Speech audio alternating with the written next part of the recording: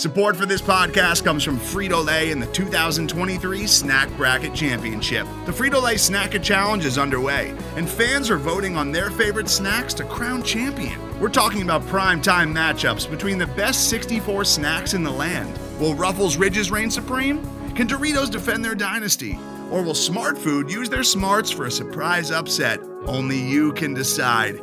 Get in on all the action for a chance to win up to $1,000 or a year's worth of snacks. Let your snacks be heard. Just go to fritolaysnacket.sbnation.com to vote and enter for a chance to win. No purchase necessary. Sweepstakes ends April 3rd, 2023. Void where prohibited. Year's worth of snacks awarded in the form of 52 coupons, each good for one bag of chips. See official rules at fritolaysnacket.sbnation.com.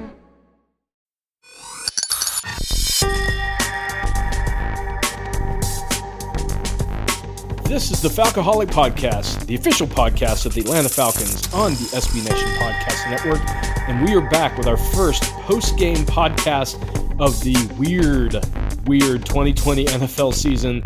The Atlanta Falcons hosting the Seattle Seahawks in Week 1 in Atlanta, and it was a doozy. Joining me as always for the post-game podcast is my partner, Evan Birchfield. Evan, how you doing, man? I'm okay, I guess. Considering we did get to watch football, maybe not with the fashion we hoped, but we did get to watch football. Yeah, it was, for those who don't know or those who didn't watch, the Falcons did lose 38-25. Don't let the score fool you. It wasn't even that close. The Seahawks pulled away in the second half, and the Falcons started clawing back a little bit too late in the game. This was a very interesting game because I think, Evan, a lot of fans were thinking, okay, Seattle doesn't have a great defense, at least not like they used to, certainly not the pass rush that they've had in the past. The Falcons, have a lot of weapons. I think people were thinking this was a game that, the Falcons could win. They could upset, and they didn't. Yeah. And, some things that immediately stand out. Obviously, the Falcons went 0 for 4 on fourth down conversions, which just seems really out of character for what they've done in the past. They had the really strange fake punt, which converted, and then Sherrod Niesman, who converted the punt, fumbled it, and the Seahawks recovered.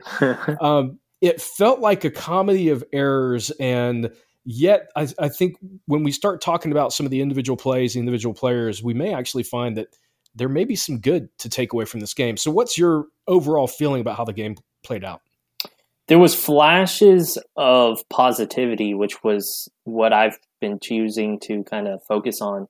Because like you said, the score 38-25, it's still a little off, but don't let it fool you. We got destroyed. A lot of junk time stats were in there.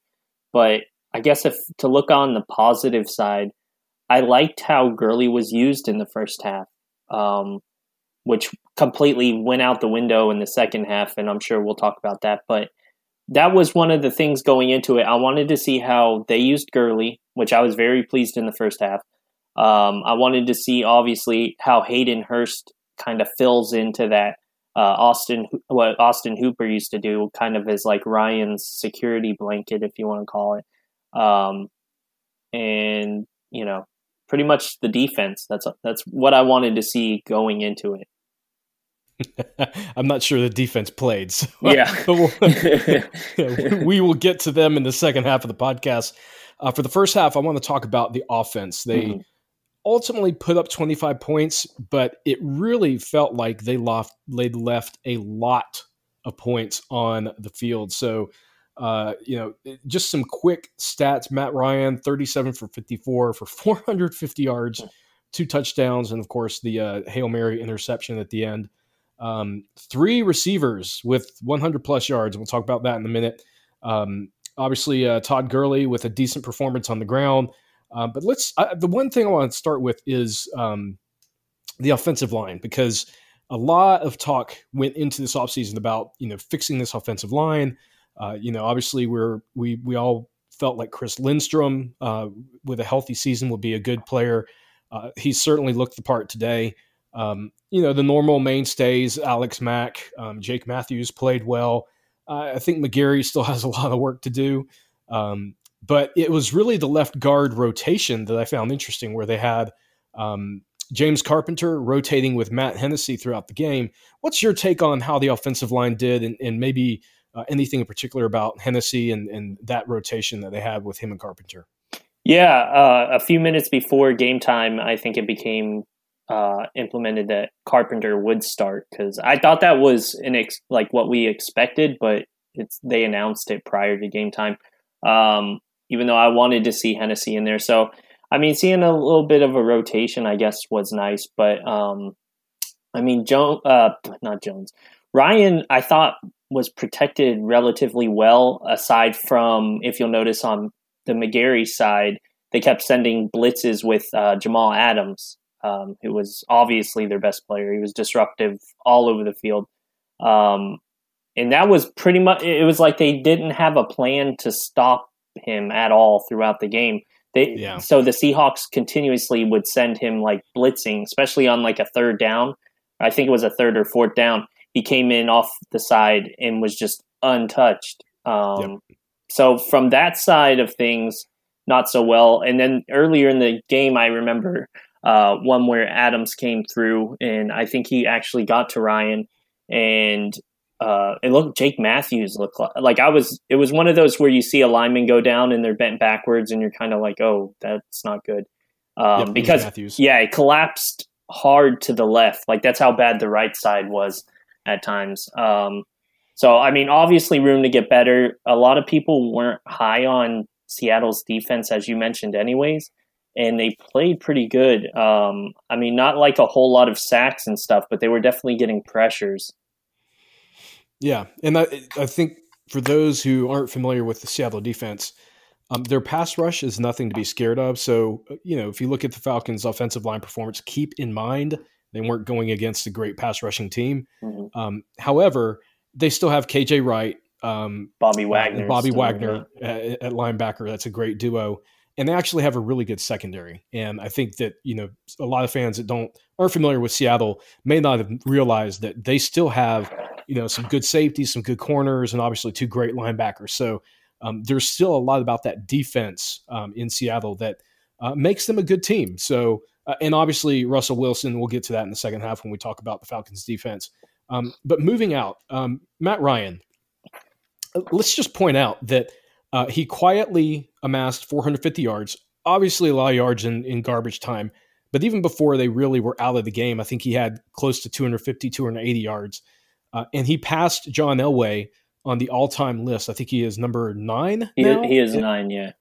Yeah, so he's number 9 on the all-time yardage list. Just continues to amass numbers that, puts together just a stellar career. Mm-hmm. And yet it's funny. I mean, 37-54, it feels like he could have had a better game overall. Some of his passes may have been a little bit off. The deep ball to Julio, some people said, oh, if he puts it out there a little bit more, Julio scores a touchdown. And yeah, certainly that's the case. And what was your take on Ryan's performance in this game? I felt like it was decent. I felt like he did have some throws that he probably could have, done a better job on. But overall, I felt like he was not a big problem in the game. Yeah. First off, I want to just quickly go back to him making that list all-time passing yards. Yes. I'm going to read the top 12 because this should put an end to any speculation. Is Matt Ryan a Pro Football Hall of Famer? So stop me if you think this person doesn't belong in the Hall of Fame. Drew Brees, Tom Brady, Peyton Manning, Brett Favre, Dan Marino, Philip Rivers, Eli Manning, Ben Roethlisberger, Matt Ryan. That's the top 9. And then if you want to continue on, you got John Elway, Warren Moon, Fran Tarkenton, Aaron Rodgers. He's a Hall of Famer. Like, it's official. He's literally surrounded by nothing but Hall of Famers. In that list. If he doesn't make the Hall of Fame, it's him out of 11 people that for some reason he's the one who just didn't. Right. Yeah. And there's some guys mixed in there who don't have Super Bowl rings, such as Dan Marino, Philip Rivers. Does Warren Moon have a? I don't think he does. No, I don't think Fran Tarkenton either. So there you go. Tarkenton did not. That's put to rest. That's over now. Yeah. And technically, Drew Brees doesn't have a Super Bowl ring either, since they cheated the hell through that season. Anyhow, but back to the game. I thought Ryan looked normal. I mean, there was some instances where Plays could have been made. There was a crucial, I believe it was a fourth down where he just slightly overthrew Calvin Ridley towards the end. It was like a big towards the end play where the Falcons were still technically in the game. Little stuff like that, forcing the ball a couple of times to Julio. Aside from that, I mean, his stats are good. The interception was literally a Hail Mary, just throwing it at, last play of the game sort of thing. It wasn't the last play, but basically that's what it was. Just throwing it away with 20 seconds left or whatever and picked off. So I'm not concerned about Matt Ryan at all. I think it was just more of the groove of the offense. Once they got down, they went back to their panic mode. Let's just throw it around and hope for the best type offense. Yeah. And actually, I would say, if anything, thinking back to last year, the first several games where Ryan, he did not look good. Mm-hmm. And it was clear in several of those first games in 2019, the Falcons were losing because he was not living up to, what you would expect from him on a normal basis. And I didn't feel like that was the case today. Maybe he wasn't 100% sharp, and some of those throws he probably could have, made a little bit better throw. But on whole, I felt like he looked a lot more confident, a lot more comfortable than he did in any of the first several games of 2019, which I think is, maybe encouraging for, the potential for this team to bounce back. Right.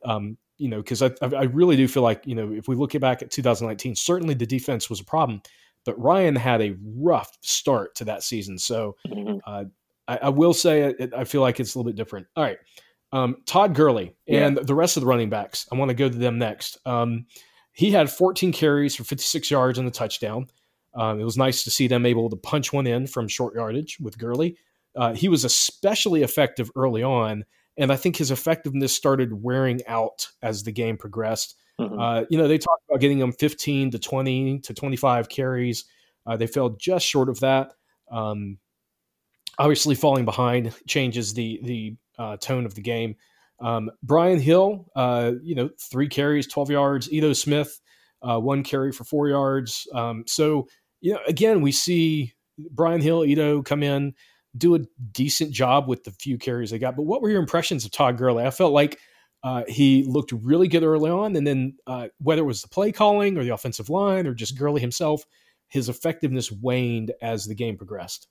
Yeah, and it's at halftime, I believe he was 10 for 50 in a touchdown. So he was technically averaging 5 yards a carry. Right. And then it just they were down, so they started trying to play catch up. And I don't know. I don't really know why they shied away from him so heavy. He did start struggling a little bit, but it was more the scenarios in which they were running the ball, I believe. Like to where it was obvious they were running to Gurley. And then Brian Hill, they brought him in. The first time they brought him in was a crucial 3rd and 1 that ended up being a loss. And then that was when they went for that first 4th down try. Right. It was just, why are you bringing, no offense to Brian Hill, but his first carry of the season is a 3rd and 1 where it's a crucial 3rd down. I didn't really get that. But I have no problems with how they use the running backs overall. It's just kind of one of those games where you can't really get a feel for it because Todd Gurley's the kind of rusher where I think Adrian Peterson's kind of like this too, where you have to keep going to him. You can't just shy away from him for a little bit and then bring him back in. He heats up, one of them kind of running backs. And that's what they did. They kind of went away from him, and that's fine because of how the game script was going, where we were down and trying to play catch up. I would have liked to see Brian Hill used a little bit more, I guess, if they were going to go that route anyways. But 3 carries for 12 yards for him is not terrible. And Gurley was involved, him and Hill actually, a little bit in the passing game. But that's pretty much it on the running backs. Yeah. Yeah, and again, for comparison, and this is bound to happen in the game where you fall behind, but when you've got a quarterback that's throwing the ball 54 times, it's going to be hard to run. And combined, your running backs have 18 carries, your offense is clearly again lopsided. Mm-hmm. And I don't want to pile on, because there are plenty of fans who are going to blame Dirk Cutter, and with good reason. I feel like he made mistakes. There were some terrible play calls made during the game. I feel like there was some progress made. We saw more play action. We saw more pre-snap movement out of this offense than we saw all of last year. So that was a nice development. And it makes me hopeful that if Dirk Cutter can adjust a little bit, then maybe he'll adjust a little bit even more next week, and we'll start to see this offense finally start to click a little bit more. But yeah, in total, the running backs, I feel like it was a decent first outing, but there's still a lot more they can do. All right, the receivers. Why don't you rattle off the stats if you've got them available? Yeah. Because this is pretty impressive. To save time, the three of them had 12 targets each, exactly 12 targets each, 9 receptions each between Julio Jones, Calvin Ridley, and Russell Gage. They all had the same exact targets and receptions, but Julio had 157 yards, Calvin Ridley had 130 yards and 2 touchdowns, and Russell Gage had 114 yards. So I mean, it's clear as day, because the next receiving option after the top 3 is Hayden Hurst with 3 receptions. We know who the top 3 guys are, at least in this game, who Ryan went to.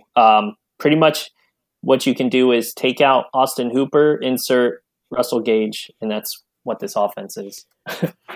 Yeah, and if anything, like, to that point, I was actually surprised by how much they targeted Gage. And to be fair, I'm surprised at how well he did. As you mentioned, 12 targets, 9 receptions for all 3 guys. And Gage really looked like a competent, true third wide receiver. And I think if you had him out there with a number 1 wide receiver, and he was, number 2, he was filling that role pretty well. I was actually really, really impressed by his game today. Obviously, it's so funny. Julio puts up 157 yards, and it feels like a quiet day for him. And Ridley clearly, 130 yards. But wow. And this is part of why I still feel a little bit optimistic about this offense. When you see Jones and Ridley engage on the field at the same time, given these numbers, and again, against the Seattle secondary and linebacking core that is actually a pretty good unit, these are impressive numbers. Even when you factor in, the garbage time stats that they piled on, like even without those, these are the numbers that they would have put on without that would still have been impressive. So as you mentioned, Hayden Hurst, 3 receptions, 38 yards. To me, that's to be expected. Yeah, but he did have that great diving catch. Like he was showing his athletic ability, and this won't show up on the stat sheet either. But there was a couple times where he was clearly pass interference, where I know Jamal Adams in the end zone hit him early. Way early. And to be fair, it was second. So when you're watching it live, easy for a ref to miss. And I'm not going to defend the refs ever, but it's easy to miss in that situation because it's literally like a snap of the fingers early. But earlier in the game, he did get hit early on I believe it was a 3rd down or something. And, he was calling for it. They didn't oblige. And, so he had a much quieter day than I predicted, only 3 receptions and 38 yards. Yeah. And to that point about those DPIs, the NFL did eliminate the ability to challenge for pass interference this year, which I feel like was unfortunate. They had some weird calls last year that should have gotten overturned. It didn't, and vice versa. And maybe they felt like it was too inconsistent a rule to be applied effectively. But in this game, it certainly would have been those 2 calls that didn't happen. Certainly, I think would have been challenged for Hayden. And to your point, I think he, potentially would have 1 or 2 more impacts on the game where otherwise his stats look, somewhat unimpressive. 5 targets, 3 receptions. But again, you're replacing a tight end that Ryan had gotten used to for 4 years. So I think it's going to take a little more than 1 game for him to start frequently targeting this guy. And so it makes sense to me that he's looking at Jones, he's looking at Ridley, he's looking at Gage, who's he's had here for 2 years. So I think some of this will rectify itself as the season plays out and as teams adjust. Because I've got to think that now that Gage has sort of had this breakout game, amazingly, again, these 9 receptions, 114 yards. I think a lot of teams are going to look at him and be like, okay, we've got to account for him better than we did, than Seattle did, and they're going to keep a closer eye on him.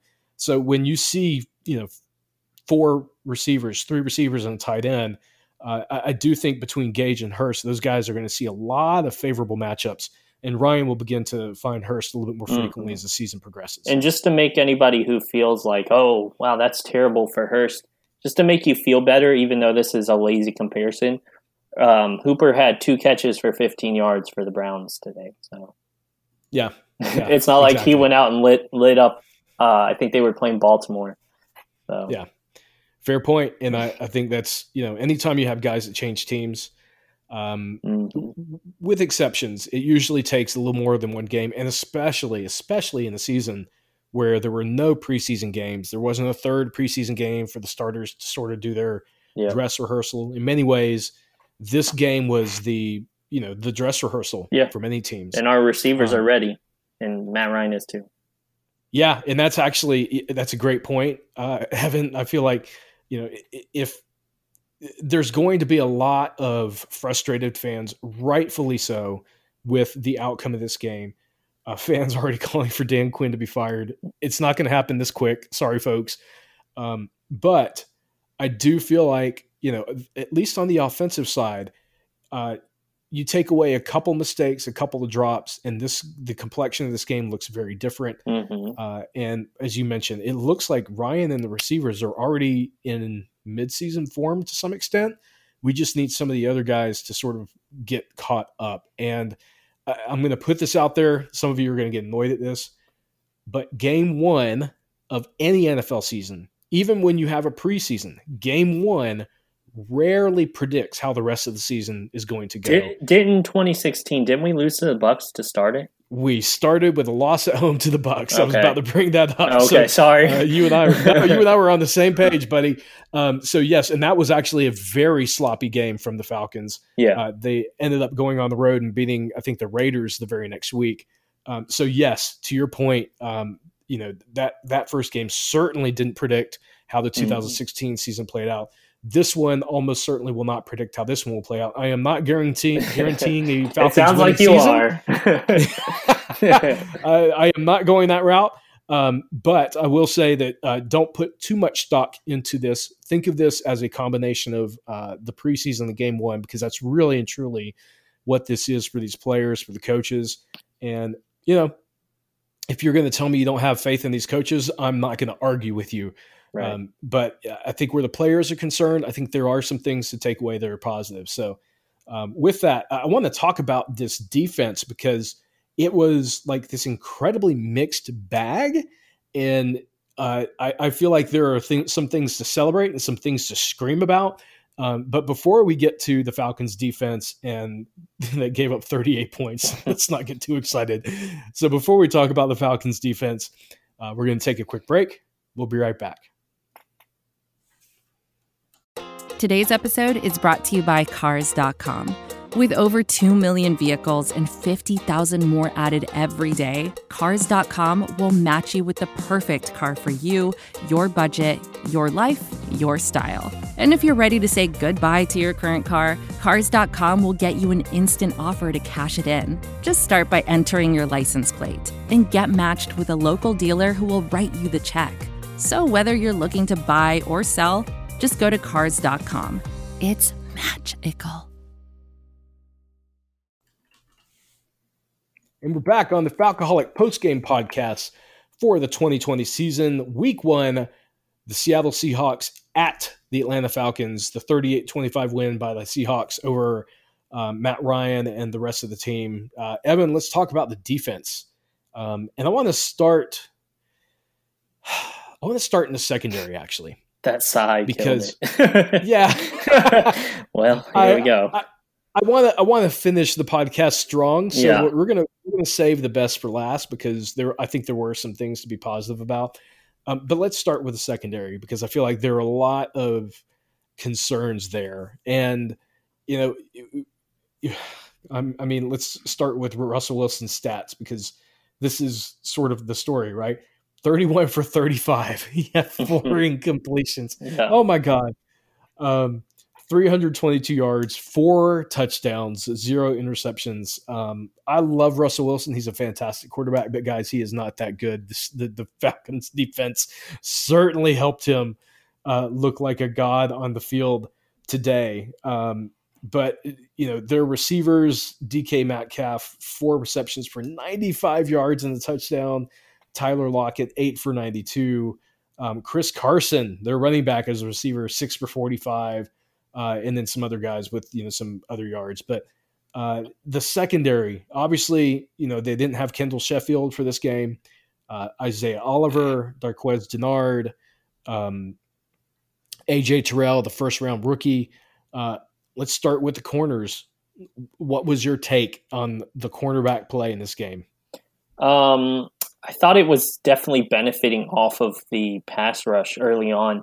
You didn't see a whole lot of AJ Terrell, which honestly, I thought that's a good sign if you're not hearing about a corner during the game. Oliver looked pretty good until he got burnt by Metcalf, like on a long pass, and it wasn't even close. And Dennard looked okay, but at times was struggling. But honestly, it was expected to be a little tough for defensive players on opening week with no preseason warm-up or anything like that. So it wasn't anything I was terribly concerned about, and no Sheffield in this game either. So who knows, like, what kind of role he's actually going to play once he's healthy. But yeah, I mean, it's just, I don't want to like attack the secondary and ignore everything else. Like, they did still allow, in part 38 points. So yeah, they weren't tremendous, if that's what the answer you were wanting. Oh yeah, no, I mean, I think mixed bag, right? Yeah, some good, some bad. Some good, some bad. And to be fair to Isaiah Oliver, it feels like it's boom or bust. Like you said, there were times where he made some great plays, and then he makes such a bad play that results in a massive touchdown, and you're like, okay, I have no idea what to make of this play. I mean, he looked like he was running in quicksand trying to chase Metcalf. Right. Like, I don't know what was going on. and Metcalf is a physical freak, so that's going to be the case with a lot of guys. But and certainly, I think you could point to the defensive coordinators and say, why weren't you giving them help over the top for some of these faster receivers? But where the corners are concerned, as you mentioned, I think AJ Terrell there was a good portion of the game where I was like, I haven't heard anything about him. Now, as we got into the second half, we started to hear his name come up a little bit. But he's a rookie. He's a rookie, regardless of his draft status. Corner in their first year, that is such a difficult transition, especially when you don't have a normal offseason. Yep. So I'm going into the season with very low expectations for Terrell, not because I don't think he's capable, but simply because rookies that start at corner, it's a very big uphill battle they have to go through. Oliver, I felt like it was a mixed bag, and Dennard, he had some good plays and he gave up some. And ultimately, it's hard to distinguish what is actually the fault of the corners and what is the fault of the safeties. I will say there was a stat that came up, and I believe Falcoholic Matt retweeted this, where the receivers for the Seahawks were getting more than the yard of separation for almost all of their catches, which is concerning. That said, game one, rinse your mouth out with scope. Spit this one out, and we'll see what game two looks like, because that is really where you begin to see a little bit more of how the coaches adjust, how the players adjust. And honestly, we probably won't know really the complexion of this team for a few games. We could see some erratic differences between these games. So, again, don't put too much stock in this game, especially where our young guys are concerned, especially a guy like AJ Terrell. But, not exactly an inspiring performance for game one. Definitely. Obviously, KZ, Neal, Ricardo Allen, who got called for a DPI early in the game that set up the first touchdown for Seattle. The safety play to me felt like it was not great. And in some ways, I have more issues with how the safeties were playing, because these are, three guys that do have more experience. Mm-hmm. Ricardo has been, the free safety for the Falcons for several years. Obviously Neal's coming back from injury, so maybe give him a slight pass, but KZ is a guy that I think, he's seeing the field a lot simply due to the lack of depth at linebacker. But he, it felt like the safety play allowed for some of these big receptions, like the DK Metcalf touchdown and some of the others. So what was your take on the safeties? At least to me, I feel like if the Falcons are going to succeed against a Russell Wilson with, a DK Metcalf and Tyler Lockett, they have to have their safeties in the right position. It didn't feel like they were there at the right times. No, and definitely on that Oliver play, we'd have to look at like the all 22 to get, clear insight on what actually happened on that play, because on TV they didn't break it down. And obviously when you're watching it on TV, you're probably seeing 30% of what's going on. So exactly. we'll have to really get a good view of that, because they didn't show it on like replay or anything. They just showed where Oliver was, a good 4 yards behind Metcalf. So we'll have to see that. But in that kind of situation, you would like to see some sort of safety help, because, I mean, no offense to Tyler Lockett, but Metcalf is really who you're going to be afraid of. And he just kind of, outran Oliver. That's pretty much what it was. And that's where you want to see some safety help. But to make like clear judgment, we'll have to look at that. Yeah. And that's, to your point, I feel like it's hard to fully and properly examine the game immediately after the game. You don't want to say, oh, everybody on Twitter is saying it, and I was thinking it, but you don't want to just say, oh, Oliver was burnt. It could have been one of those situations where he thought he had safety help, and then realized it too late and had to take off running. And it's not like Metcalf's the fastest human ever, but it's still going to be hard to catch an NFL receiver if you've checked up and then started chasing them again, no matter who it is. So yeah, and that's a great point. And so this is one of the reasons I am a big believer in Pro Football Focus and advanced analytics, is they actually look at those things and try to put that in perspective, as opposed to sort of the immediate aftermath of the game. I think we can say collectively the secondary did not play good. We'll just leave it at that. Yeah. We'll see how the individual grades fall out, later in the week. And certainly you'll see our takes on that at thefalcoholic.com. But I want to talk about the linebackers, because honestly, and this was one of, we did an article series at the Falcoholic, or a single article rather, where we talked about the position group that we felt was the weakest on the Falcons. My pick was linebacker, and it was simply because Deion Jones is a stud, and he showed that again today. He had some amazing plays, but after him, I feel like the quality drops precipitously. Yeah. I like Foye Oluokun, and he is a player that for his draft round, 6th round pick, I feel like he is playing above where he was, where we should expect him to play. That said, that doesn't necessarily mean Foye is a great player. I feel like he's at best a decent player right now. And then after him, we're relying on the rookie and Michael Walker and guys who are basically on the team for special teams. And I feel like today, our linebacker situation, Greg Olsen had some catches. I think he had the touchdown. Our linebacker situation actually concerns me more than the secondary. What are your thoughts on Deion Jones and the rest of the guys? Yeah, I mean, you're definitely right in what you were saying about the linebacker depth.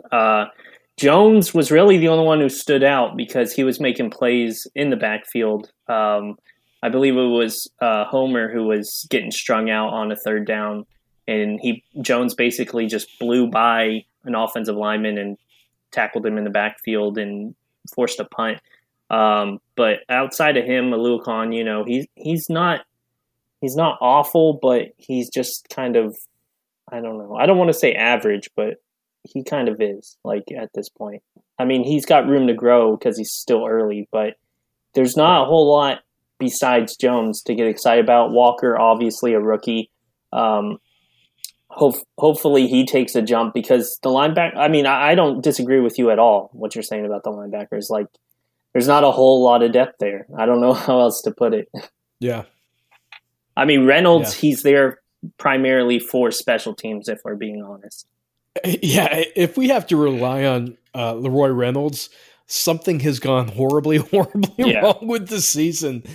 And it makes me sad. Devondre Campbell was an okay linebacker. I feel like he didn't live up to some of the hype that fans put on him. Unjustly so. Again, the guy was a 4th-round pick. But if you were going to ask me what the Falcons should potentially target in the early rounds of 2021, my first answer is going to be linebacker. I feel like they need someone back there with Deion Jones who has got the athleticism, who's got the ability to both cover and tackle, or else it's going to be a persistent weakness in this defense. I love Debo. He can't do it alone. He just simply can't do it alone. Yeah. He can't cover 2-3 linebackers. The guy is a fantastic player. I would argue he's a top 5 middle linebacker in the league. He was the best coverage linebacker according to PFF in 2019 and in prior seasons.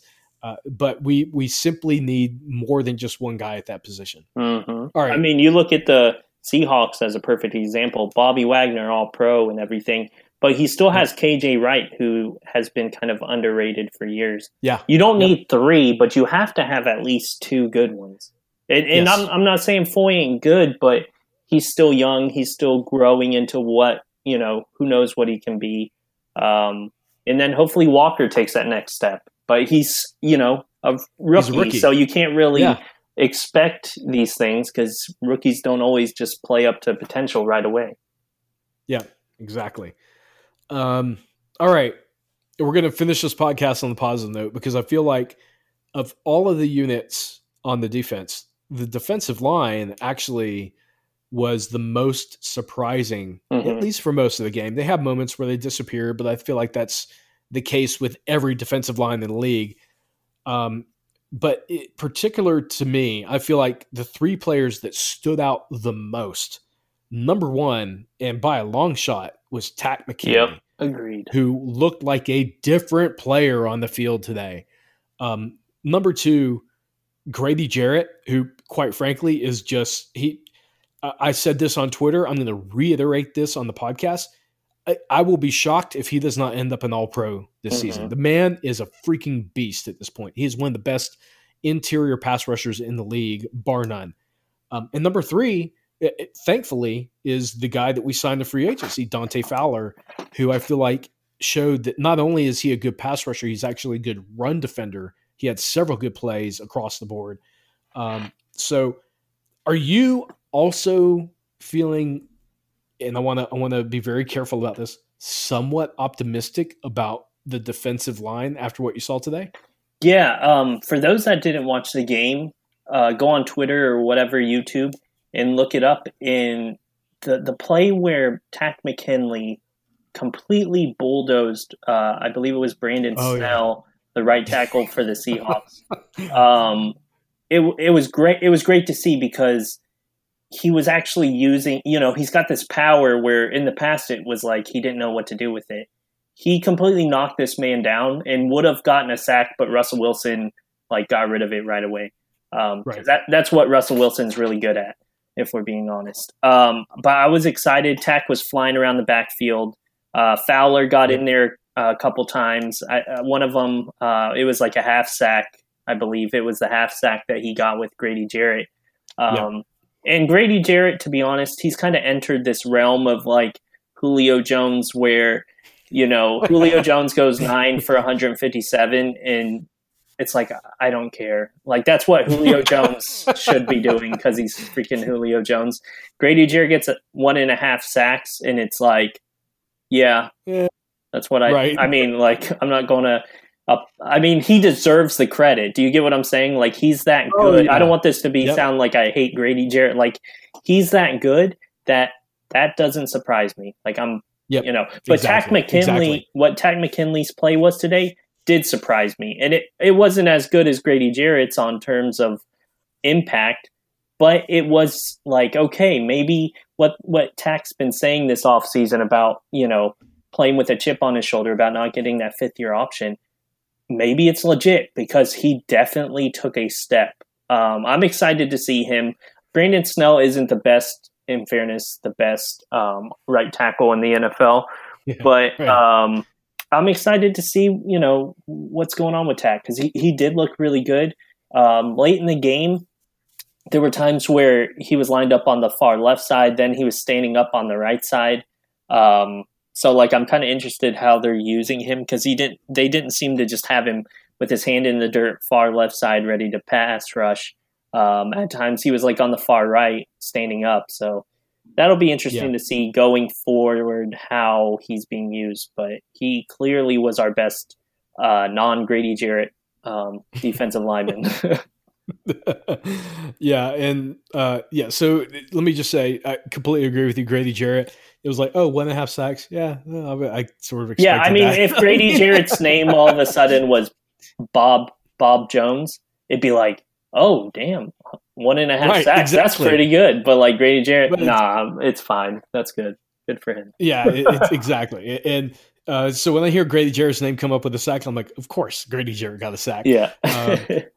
But to your point, to me, Takk was the standout player. Mm-hmm. And it wasn't, he got 1 sack on the day, but he was constantly in the backfield, and his speed just looked to be top notch, like mid-season form. He was chasing down everybody. And I think if there's one thing you can say positive about Takk over the past several years, the guy's motor has never been in question. He is a guy that every play you feel like he is angry at somebody. He wants to take it out on the quarterback. It's just been his ability to convert that into actual statistics that has been the problem. And today he got his first sack. I hope he keeps this up. He had 5 pressures in the first half, which is, for those of you that don't keep up with it, that's sort of ridiculous. Like he was in Russell Wilson's face the entire afternoon. And then, to his credit, Dante Fowler, I also felt like had a phenomenal afternoon in the fact that not only was he generating, pressure, he got the half of the sack that he combined with Grady on, he was actually really good in run defense too. And this was a big criticism of Vic Beasley coming out of college and then even into the NFL was that, you could put him out there, but he feels more like a situational pass rusher because the guy is just not good against the run. Fowler had several plays where he was chasing down running backs. Mm-hmm. And I think he had one where he basically put the Seahawks in 2nd and 13 single-handedly by chasing down the linebackers. So really encouraged by what I saw from the defensive line. We'll wait to see what happens with guys like John Kaminsky, some of the guys further down the roster. But the top 3, in my opinion, Takk McKinley, Grady Jarrett, Dante Fowler, so far, I feel like the returns are good, even if, ultimately the defense gave up 38 points. I feel like those 3 guys did what they were supposed to do, and I want to see how they progress as the season goes on. Yeah, definitely. And just to keep people from, grabbing pitchforks and stuff, game script is everything. The defense in the first half did look, not the defense, the pass rush did look good and then kind of disappeared. Because all of a sudden you're not playing competitively, you're playing to not get completely blown out. And it changes things to where Takk looked really good in the first half. And then it's like the second half, I don't really remember anything from it, but that could go for a lot of people because that's what happens when you're giving up 38 points. You're going to play a little differently. Yeah, exactly. And that's a great point. And I feel like, it's not every game, not every snap is all about you getting a pass rush. It's not all about your opportunities to get to the quarterback. When a team has a multi-score lead, a lot of times their opportunities to get sacks, to get pressures drop dramatically because a team like the Seahawks, they're going to shift towards protecting their lead. Yeah, they're going to run the ball more. Yep. Yeah, get a pass rush on a run. Yeah, exactly. And so, for those who are like, oh, well, they disappeared in the second half, they probably disappeared in part because it was situational. Mm-hmm. That said, I do want to just put this caveat on it. The Seahawks have not had a great offensive line. They had a couple of guys on the interior, especially, that I think were huge question marks. If you read our series at thefalcoholic.com, I detailed the Falcons offense, or Falcons defense versus the Seahawks offense, and pinpointed the fact that Grady Jarrett could have a big day, which he did have.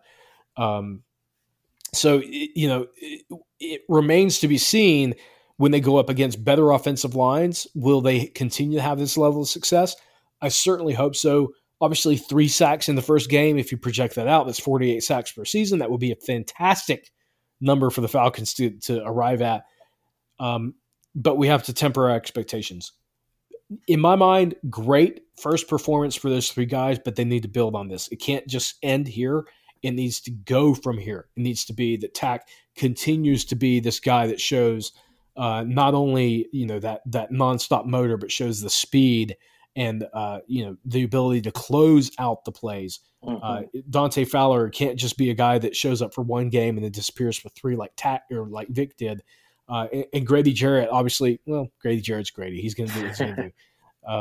So, Evan, any final thoughts before we close out this podcast? I know,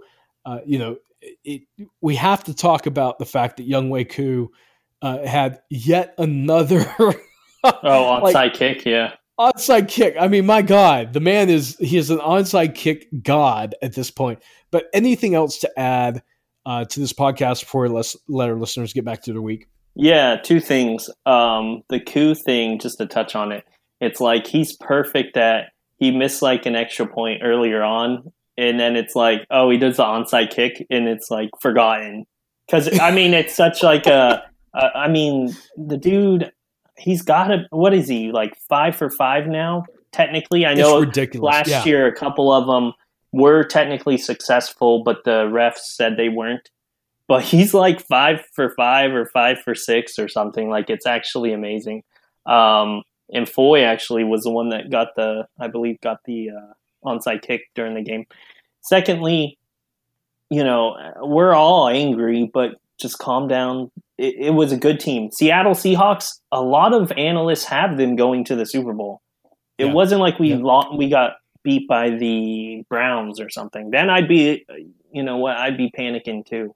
But, like we've said, opening week, 2016, we lost to the Bucs and we still went to the Super Bowl. So anything can happen, but it's not the end. At least next week we have a cupcake opponent. Who do we play next week, DW?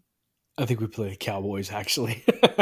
No, I'm just kidding. I knew that. Yeah, we're going to get another test next week. So, but that's another team people are predicting to go to the Super Bowl. And if you want to go to the Super Bowl, you have to beat good teams. So I don't know what more can be said. Like, if they don't want to beat the Seahawks or the Cowboys, and then they want to whoop up on the Panthers or something later in the season, that's up to them. But that's not a good way to win. So we'll see what happens next week, I guess. Yeah, absolutely. And guys, again, I realize 38-25, 13-point loss, which honestly was a bigger loss than that. We all know that. It's easy to get caught up in the emotions of the first game, and certainly with this coaching staff that is carried over from 2019, you have every right not to have faith in Dan Quinn, Dirk Cutter, and the rest. That said, I do think there are some positives to take away from this game. And as I've said before, the first game of the NFL season is rarely ever a predictor of how the rest of the season is going to go.